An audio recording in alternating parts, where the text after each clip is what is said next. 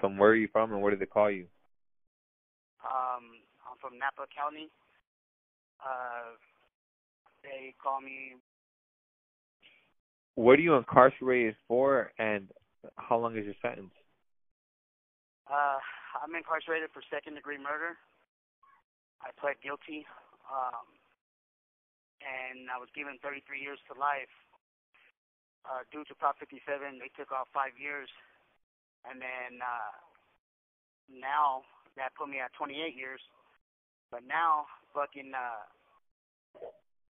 because of the new law that passed, they doubled me up, gave me 15 to life because of my strikes, doubled me to 30. So they can't do that no more because that's an enhancement. And I just got to file the paperwork to take me back to court, and they're going to have to take the additional 15 off. Are you affiliated or used to be affiliated with any type of gangs, groups, or organizations? Yeah, I'm going to drop out Norteño. And so exactly what city did you actually really grow up in, man? Napa.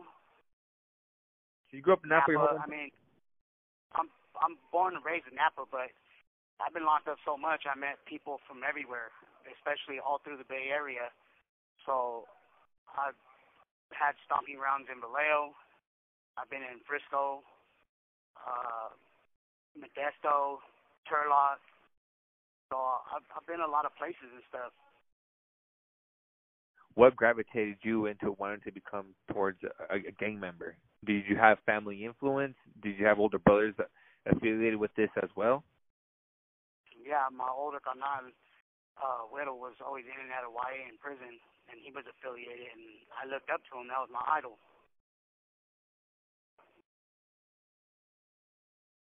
At what age did you actually, start? At what age were you official in the neighborhood? I was 11. 11 years old. Yeah. I started gangbanging at 11.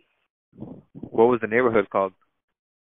I was from Riverside, but I additionally, Napa was very small back then, so they used to have only two Norteño cliques right there, which is Barrio Noventa and BPN, and most of my family and friends were from BPN, so that's who I kicked it with until my neighborhood was established, which is a lot of my family members, dudes I grew up with, and that's in Riverside, Napa, Brown Street, and Laurel. In this area, is it a very active area? Like, did you lose a lot of friends in this area, and are they actually Southerners in this area as well? Yes, there's a lot of Southerners in Napa. Napa has a lot of Hispanics, Mexicans, paisas that come from Mexico.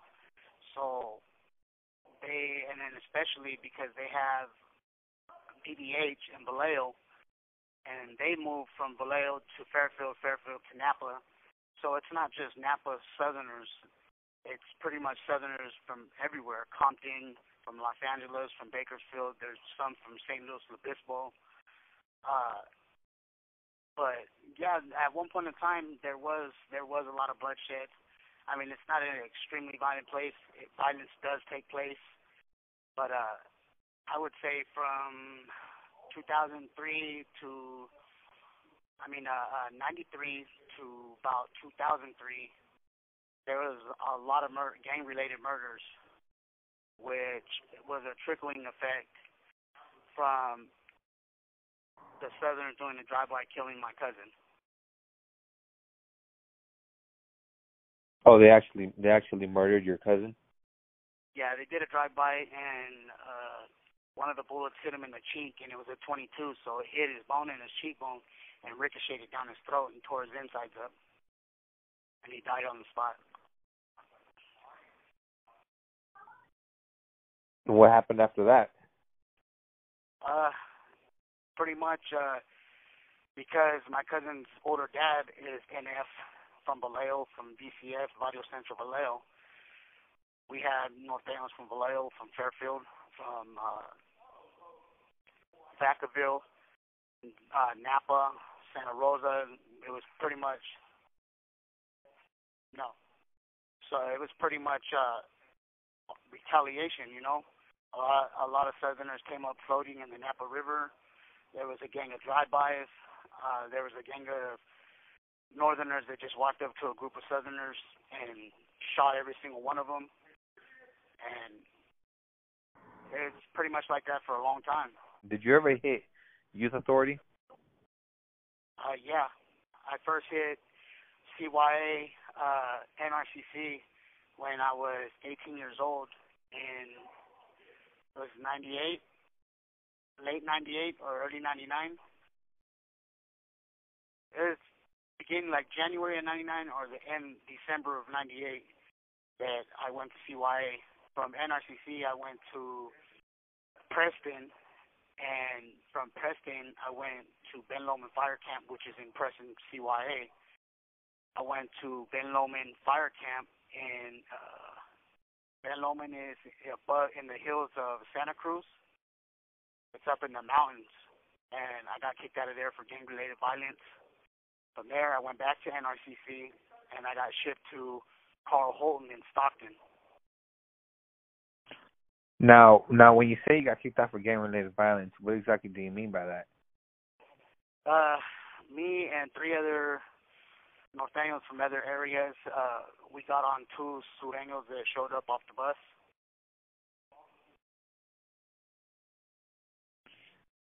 Now, in these YAs, man, tell me, are you guys, how strict are you guys already? Are you guys having to work out with each other? Are you guys already clicking up with each other? Are you guys already segregated? You know, as a young Norteño, man, tell me, how's it get down? Well, as far as like Preston, it was just a war zone because it was gladiator school for everybody, Southerners, blacks, whites, Northerners. You know what I'm saying? So it's everybody trying to make a name for themselves, or we're just followers, and basically, excuse my language, but just didn't give a more because it was peer pressure. But there was a lot of individuals there doing time that were Norteños that, just like me, had family members that were clicked up and actually showed up to that place with education. So it was very political. But we ended up getting in a 60-man riot in Carl Holton Mono Hall. From there, me and about 17 other Norteños, we all got extradited to. We all got transfact on the bus straight across to Chad, which was the most violent CYA at that time. And from there, in 2000, we were given, when I say we, I mean Norteños, we got orders from individuals that were coming back from the pen that had status. We had orders to remove all Bulldogs off the main line. And that's what we did. And we were already going to war with the Sureños due to the fact that they would not let us program in in TS. And they always pretty much rush Norteños and they get taken to the hole. So we pretty much did the same thing. We didn't allow them to program there. So not only were we going to war with the Sureños, we were given direct orders to remove all Bulldogs out the main line with weapon force. And that's what we did. You said that you were involved in a 60-man riot. Yeah. Who was that with, and what was that over? It was with a bunch of other. This call and your telephone number will be monitored and recorded. We're doing time there, and it pretty much YA was very violent, but a lot of violent shit like riots, stabbings, slicings. It all took place over petty people feeling played for someone looking at them the wrong way, bumping them, rubbing them the wrong way, saying something that came off as being smart, disrespectful. So that's pretty much how YA was until I got to Chad. Chad was more structured and even more violent because now you're politicking to the standards of the way the Norteños in prison politic. You have 60 seconds You remaining. got orders to remove all bulldogs with weaponry. Now, why is it that norteños usually have to remove people with weapons, and who is conveying these messages to you guys while you guys are in youth authority? Well, it's usually individuals that catch cases while they're in the youth authority. They end up catching prison time, and that's when they're done with their prison term, they'll be sent back to CYA to finish out the remainder of their juvenile term. And usually they're coming back with orders from individuals with huilas that are getting filtered throughout the bay, sent from the bay all the way down the prison system. Now, I don't know if this is a rule or amongst you guys, but I heard that norteños basically, when you guys do removals or when you guys clean up your backyard or do your guys' pegadas or whatnot, it's mandatory that you guys use a weapon. Is this true? Yes, it's absolutely. Not only is it mandatory, but it is also mandatory that we'll be caught with that weapon as well. Okay, real quick, man. What is your perspective on that, man? No, you know, you're going up 16, 17, 18, 19. You hit jail. You hit county. And, you know, like you said, it's mandatory that you use a weapon. Pretty much, you're pretty much throwing your life away. You're going to get caught with an attempted murder or a murder, you know? So what's your perspective on that? Well, the sad thing is that a lot of us that are growing up that are really into the gangbanging, you know what I'm saying, we don't consider it throwing our lives away because we're so caught up in trying to make a name for ourselves, or because excuse my language, but we remind to believe that this is what's right, you know what I'm saying? So therefore, it's a dog-eat-dog world, and we know by us following these guidelines that this is our life, so we consider it as an honor, and that's sick in the mind if you really stop to think about it, because that's basically putting that for our family, which is happening every day. There's extreme violence, but it's very rare because everybody functions under the guidelines of the AMA, the NF, the AB. So there's always guidelines we have to abide by. It's not wild. We can't just act upon our own feelings, because if we do and it happens to kick off a riot or something and that wasn't sanctioned per our higher-ups, that pretty much our career is done. We're going to end up getting victimized ourselves. When was the first time you hit county jail, and what was it for? Well, I was in juvenile hall pending court, and I turned 18 in juvenile hall, so they switched me, they transferred me from county jail the day I turned 18 from juvenile hall to county jail the day I turned 18. And it was waiting to go to CYA for change of order and brandishing a firearm and assault with a weapon. How did you catch an assault with a weapon? The brandishing a firearm is pulling the firearm within, they call it a residential area, and the assault with a firearm is pistol whipping the individual that was involved with the case that I was in. What did you pistol whip this individual for? It was just it wasn't even, to be honest with you, it wasn't even gang related. It was pretty much a situation where somebody had sold some of my personal property, and when they were confronted, tried to get crazy, and it pretty much resulted in that right there. I had a pistol on me, and instead of not thinking, I just pulled it out and started beating them with it. Now, did you catch any prison time for this? No, I was barely 17 years old, 16 years old, so I was going through to the juvenile system.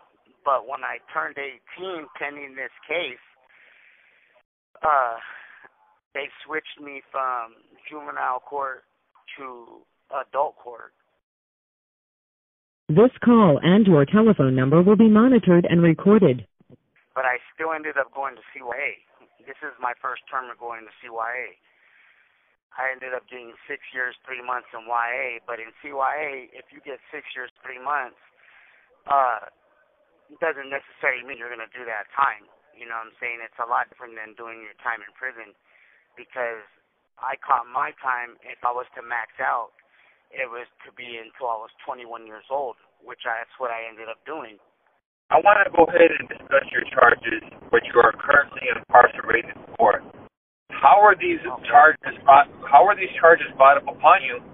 And point blank, man, what happened, man? You know, most of my life I've been locked up, and being raised to conduct myself and believe in, no snitching is tolerated, and to always protect my family at all costs. Well, my aunt, who is now deceased, her neighbor was telling on her basically, and that she's like a second mother to me. I just got out of prison from doing 8 years, and one thing led to another, and I ended up killing her neighbor, which was murder with the weapon, which is the butcher knife. Was this individual a gang member himself? No, it wasn't even gang related. It was a matter of screwed up way of thinking that what was my morals and what wasn't my morals, and to protect my family at all costs. This individual was snitching on my aunt. My aunt's like my mom. It's like my second mother, because it is my mom's twin sister. They're just not biological twins. So, in my eyes, in my heart, I was protecting my family. How did you get caught? Sad thing to say is the person that I believed in my heart and my mind that I was protecting is the one who told on me. And okay, now when you caught this case, was this the very first time that you actually hit an adult prison? No, absolutely not. When I caught this case, I already had done 2 terms in prison. Okay, let's go ahead and back things up, my man. I want to go ahead and know what you went to prison for the very first time.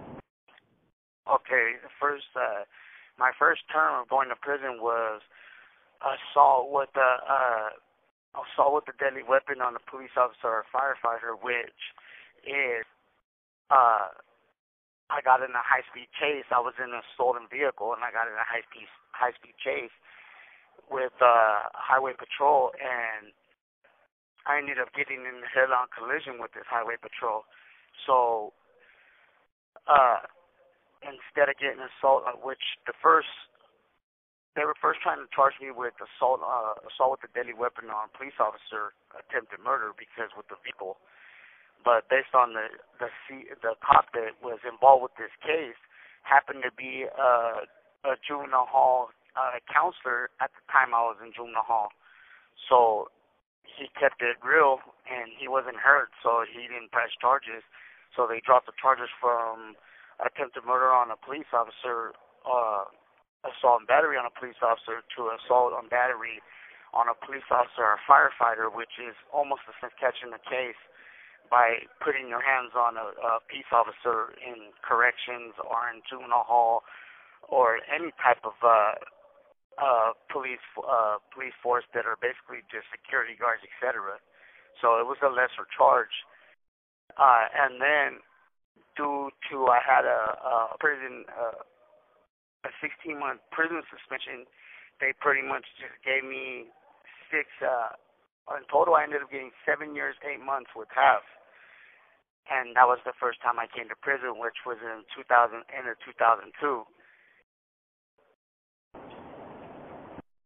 Now, when you first got off the bus, I need to know, how was it like for you, a young norteño, arriving on the main line? Were you approached by people? What were some of the things that you were told? What were some of the rules? What was the whole get down for a young norteño hitting the main line back in those days? Well, as sad as it is, when I stepped off the bus from being transferred, You have 60 seconds remaining. you know, I thought I was on top of the world because here I am getting off the bus, and my canal, my older brother Weddle, and my primo Sticker, and a couple of other homies that I know from my area, they were all waiting for me, you know what I'm saying? So when I got off, they were at yard, they threw their hands up like, I felt like I was home,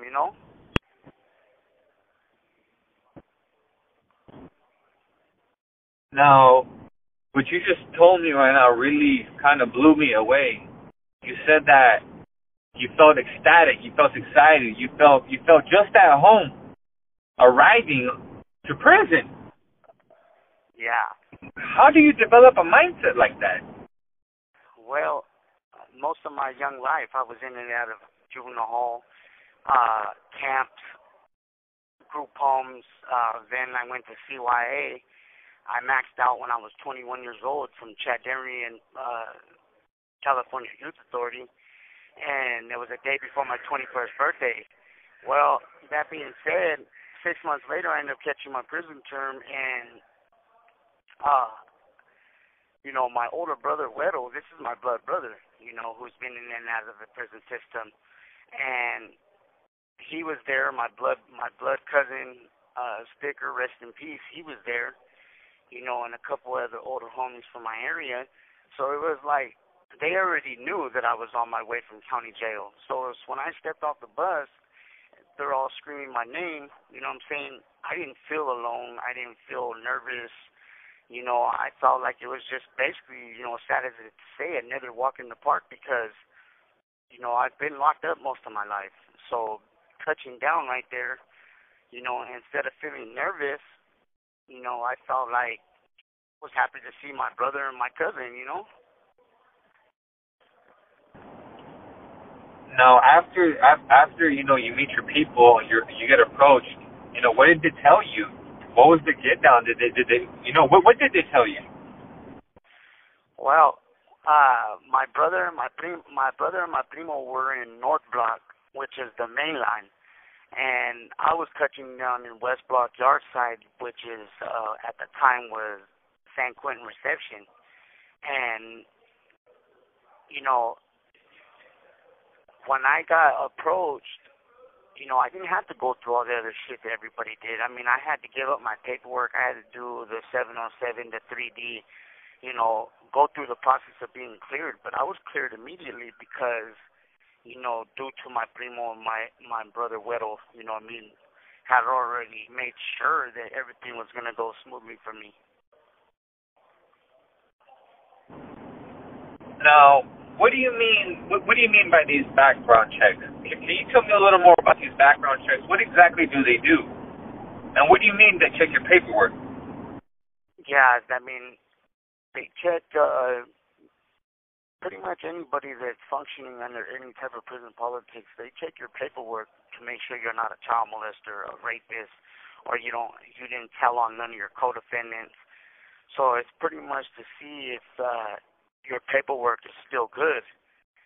So that way, you know what I mean? Because if it isn't good, and if you told on somebody and it's right there on the black and white, you're going to end up getting removed. You know what I'm saying? You can't function on a yard with any type of prison segments that are functioning under the guidelines of the MNF, the AB, because snitching is not allowed. So they make sure your paperwork's all good and it checks out, you know what I'm saying?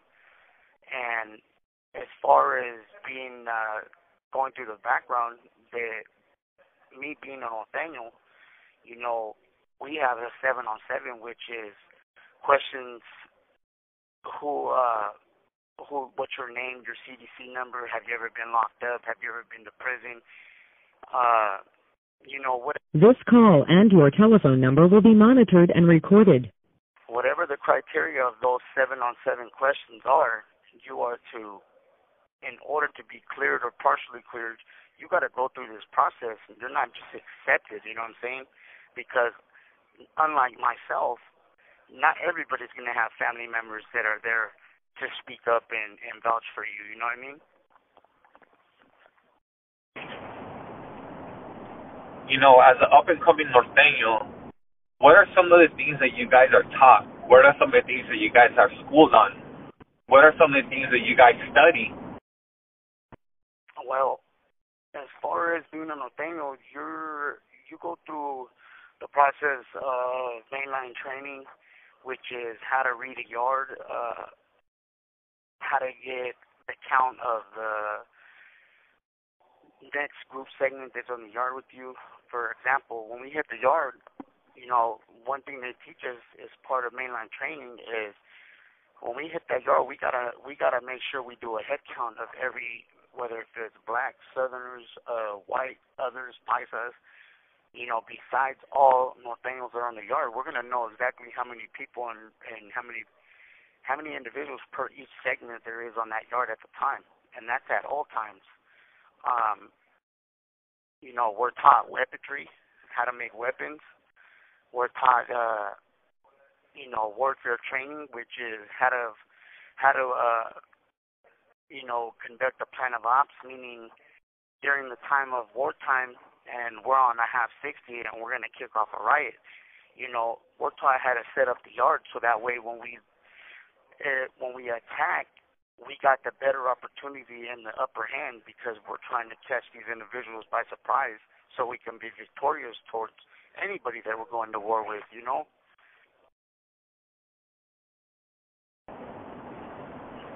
I know you guys have a very, very strict program. You know, as in the way you guys conduct yourselves, as in the way you guys have to, you know, have to participate in certain activities, you know, such as workouts and whatnot. Can you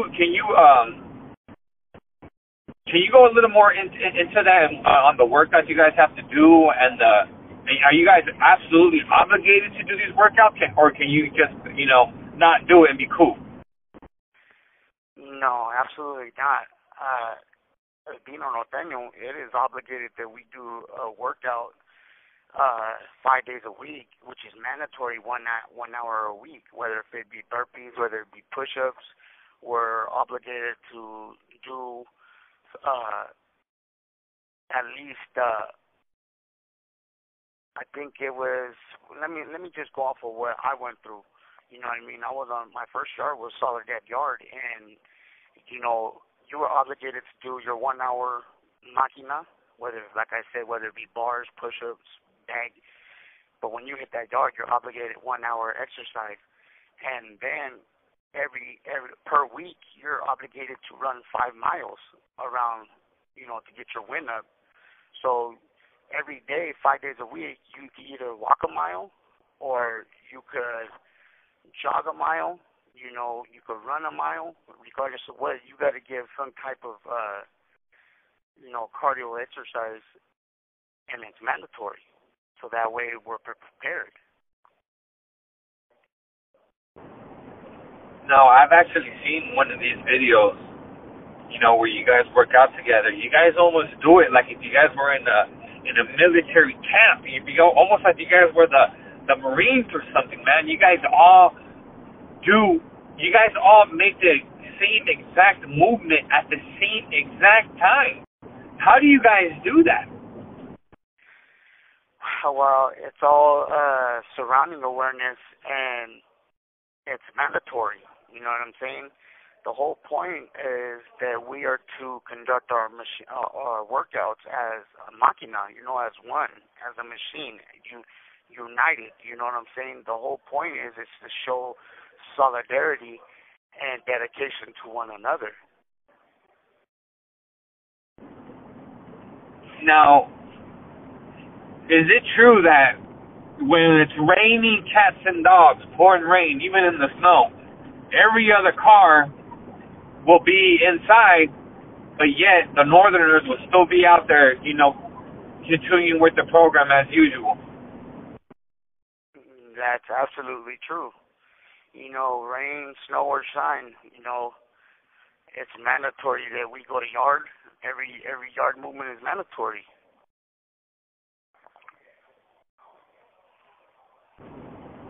It almost seems like It almost seems like they're trying to make you guys into some type of super warrior, if that makes any sense. Yeah. Yeah, I mean, yeah, it does make sense because it all boils down to strengthening our mindset to overcome and withstand whatever comes our way. You know, it's to be able to function in the worst conditions. Now, your first term, did you do your time peacefully there, or did This you see call something? and your telephone number will be monitored and recorded. Did you do your time peacefully? No, my first term, within the first 6 months I was on the yard in Soledad, I already had committed, I already was involved and committed 5 different removals.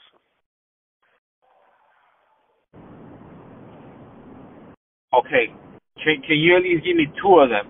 Can you tell me the very first time someone asked you to do something, and what was it for, and how did this person ask you? Well, it's usually either done by my first time. I was in one of the dorms right there on Soledad Yard, and I got a wheel out from a different block stating that someone needed to be removed. Therefore, you know, I think it was 24 hours to get it done, and, you know, it's the best way I could tell you, you know what I'm saying, without incriminating myself is, you know, it's a dog-eat-dog world.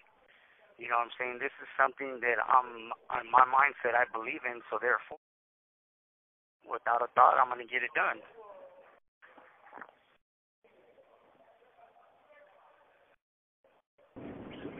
Why does that person have to get removed? Do you even know the reason why that person has to get removed, or you just follow orders without asking questions? You don't start learning the reason until you start climbing the ladder of, meaning gaining status. But if you're just a regular northerner, because there's a difference between a norteño and a northerner. A northerner was just any individual that was from Northern California that functioned under the NF guidelines. Now, northerners are considered sympathizers of the cause. Norteños were believers in the cause, and canales were the cause. So it's like, you don't get to learn any of this until you start becoming a norteño, because now you're considered brothers to the canales. You're believers in their cause. But as far as just a regular northerner, on the streets, they're considered norteños. But once they hit the pen, they were always considered as northerners. They weren't allowed to say they were norteños. So it's like, you know, at that time, that's just the way it was. So you were basically taking orders. Unless you were somebody, then you kind of got some type of insight of what was being asked of you and why was it being asked of you. But as far as anything else, it's mandatory. You didn't get a chance to tell them, no, I don't want to do this removal. Either you're going to do it or you're going to get blasted yourself. Has there ever been an instance where that actually has happened, where you've actually seen someone actually deny or not actually follow someone's direct orders, and that person ended up getting whacked? Absolutely. I've seen it a few times. Can you tell us of a situation? You have 60 seconds remaining. You know, one of the homies had to get removed for, I think it was in violation of becoming, they were starting to become a burden and a liability, so therefore they got a program failure and they were obligated to be removed. But the individual they asked had told them no, so therefore when they went to go remove this individual, they removed the individual that also denied the removal as well.